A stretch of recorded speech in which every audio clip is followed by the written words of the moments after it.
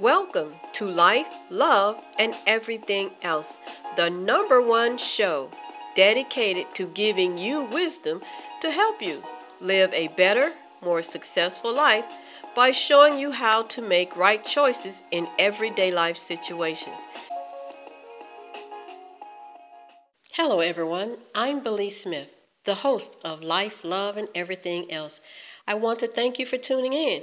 Please comment and become a part of our Life, Love Circle by subscribing so that you are among the first notified of all new episodes. Thank you so much for your support.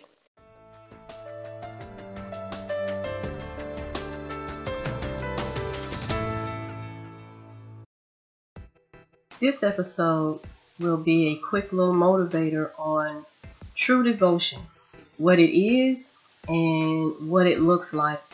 I know there are many people that probably have become very skeptic about finding or having somebody in their life that is truly devoted to them.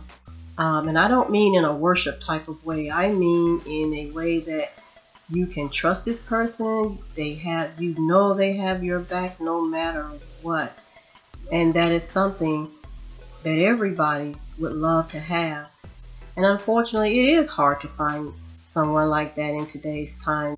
There have been stories of people growing up with someone in childhood, and as they become adults and maybe they start prospering more, and this childhood friend was always there with them.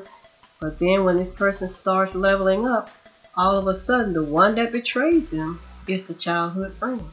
And it crushes people because that would put doubt in your heart as to, wow, if this person did it, who can I trust? Then maybe it's not possible to have somebody that you can experience true devotion. This person has your back, you have their back, and so forth. I know all of us have in our mind what true devotion is, but I want to give a quick definition of what true devotion is described as. Devotion is described as a selfless dedication to something or someone. It's when that person puts you first. And the word selfless is when someone puts your well-being ahead of something else. And that is a definition for true devotion. And that is that definition kind of makes people wonder, well, is that even possible nowadays? Because for people to be selfless, that is hard to find, even among family members and even among longtime friends. But you know, there is an example that I love of true devotion to someone with a selfless nature. And it occurs in the books of 1st and 2nd Samuel. It's the story of David in the Bible. That story is a true example of what devotion looks like. I would encourage you to take some time to go and read that story, because you know what? A lot of people feel intimidated about the Bible, but you get one of those international Bibles that just talks plain language without the these and the thous, because for one thing, people didn't talk like that back in biblical times in the first place. But reading that and look at it like a history book, it will do phenomenal things for you. But the story of David, oh my goodness, it touches your heart. Now, people say a lot of things about David, and I've heard sermons on that David was a man after God's own heart. And people wonder, well, what did David do to be a man after God's own heart? In what kind of way? I've heard some people say, well, it was because David was merciful. But when I read the story of David, the number one thing that sticks out, there are more examples of David's devotion than there is David's mercy.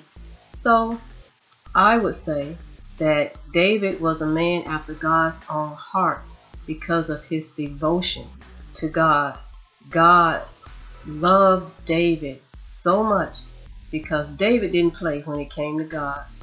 Nobody better not talk about God, talk bad about God. They better not try to come against the things of God. David didn't play.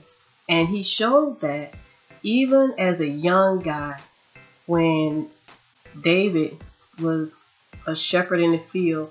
And I believe that's where his devotion started, because in that time, more than likely spending time alone and being confronted with danger, when he said that God gave him victory when he took out a bear and when he took out a lion, and the only weapons he had was his faith and trust in God and a slingshot, where other people were using bigger and what may have been considered more dangerous weapons. David had a slingshot. And in those times of danger, that could have been trouble, that David could have been taken out, but because he was a little bit, he had a fiery nature. He just believed, oh no, this is not happening. And if he called on God, he just expected God to do it. And that relationship was formed. From that time on, we saw David. He loved God. He would praise him when he became king.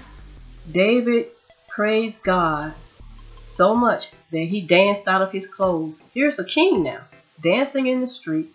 Some people mocking him. His wife, one of his wives, was so embarrassed that she pretty much kind of scolded him that he was the king, and that was embarrassing to see him dancing out of his clothes.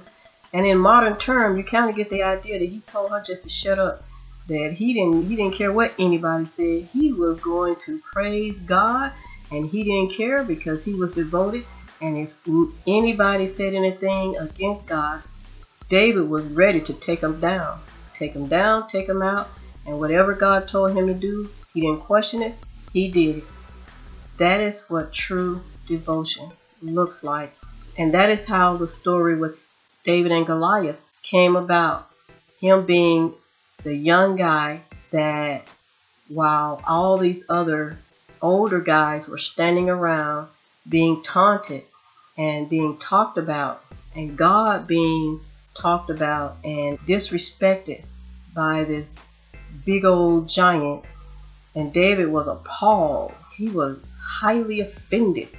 How dare this giant? How dare this giant? And how is it that these other people are standing around talking about letting this guy demean God like that, demean them and demean God like that? And David was like, oh no, we're taking him down. This giant is going down.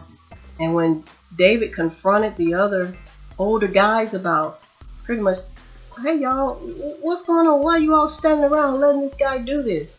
Talk about your God like that. And David said he wasn't going to have that. And they tried to hold David back. David got his little slingshot and his rocks, and he went taking off towards that giant. I'm sure they tried to catch him, but they couldn't. He went taking off towards that giant because he was going to take him down. How dare this other being talk about somebody they loved, they cared about? David was devoted. Now imagine somebody like that in your life. Nobody better not talk about you, put you down, or try to demean you whether you're present or not. That person will like, oh no, you're not going to talk bad about whether this person is their friend or family member. You're not going to talk bad about them in front of the person that is devoted to you. They are a devoted friend. They are a devoted family member. They are somebody that truly, from their heart and their spirit, cares about you, and they will not allow you to be talked about or ridiculed in any kind of way. And the thing about it is, a person like that, other people know it because they have defended you in front of others, to where eventually the word gets out that you better not say anything about that person in front of, in front of their friend, the one who is devoted. They don't play that. But David didn't play about God, and that is a perfect example of you meet somebody and they won't allow anybody to talk bad about you, or to, not even little sly remarks. They'll be like, what did you just say? And they will defend you. They will defend your honor. They will defend character. They will defend anything when it comes to you, because they selflessly and honestly, genuinely care about you. And you will know it, because you will never hear anybody say different about that person standing up for you. You'll never hear somebody say that somebody was tearing you down or coming after you, and the person that is devoted to you was standing there and didn't say anything. What you will hear is, if somebody says anything against you or tries to do anything against you, you will hear that that person stood up for you, as if the person that was trying to attack you was trying to attack them. They take it personally. David took anything that was said negatively about God, he took it personally. That's the selfless part, because they see you as a part of them. The person who is devoted to you, they see you as a part of them, and they won't allow that. And that's what you will see about that person, and that's what you will hear about that person. Because anything that's done, because we all have been in situations where something that was done unbeknownst to you, maybe behind your back or something like that. Isn't it amazing how you end up isn't it amazing how you end up finding out about those things eventually? God will always allow, if you're moving, it's interesting how those things that are said about you in a bad way, it's interesting how those things eventually come right back to you, even if they were said and done, even if they were said and done behind your back. So, a way to tell someone around you is devoted to you is that you'll always see, hear, and know that they will defend you like they are defending themselves if somebody tries to come against you. They will. Because I personally had that in my life. And we all know that you probably can count a true devoted person, devoted friend on one hand. And on that one hand, you see a common denominator in those people. They don't have a hater spirit. They are happy for you in your success, because your success is their success. And they truly wish you well in all of what you do in life. And they're there for you. They are kind of like a blood relative, in the sense that that's who you expect to have your back. And sometimes that's not always the case. But a truly devoted person becomes like a family member. Well, I hope that was encouraging to somebody, and maybe gave you an example of what true devotion looks like. And check out the story of David. I found the story of David very enlightening. And like I said before, reading that Old Testament is like reading history. Well, that's it for this time, and I look forward to speaking to you again.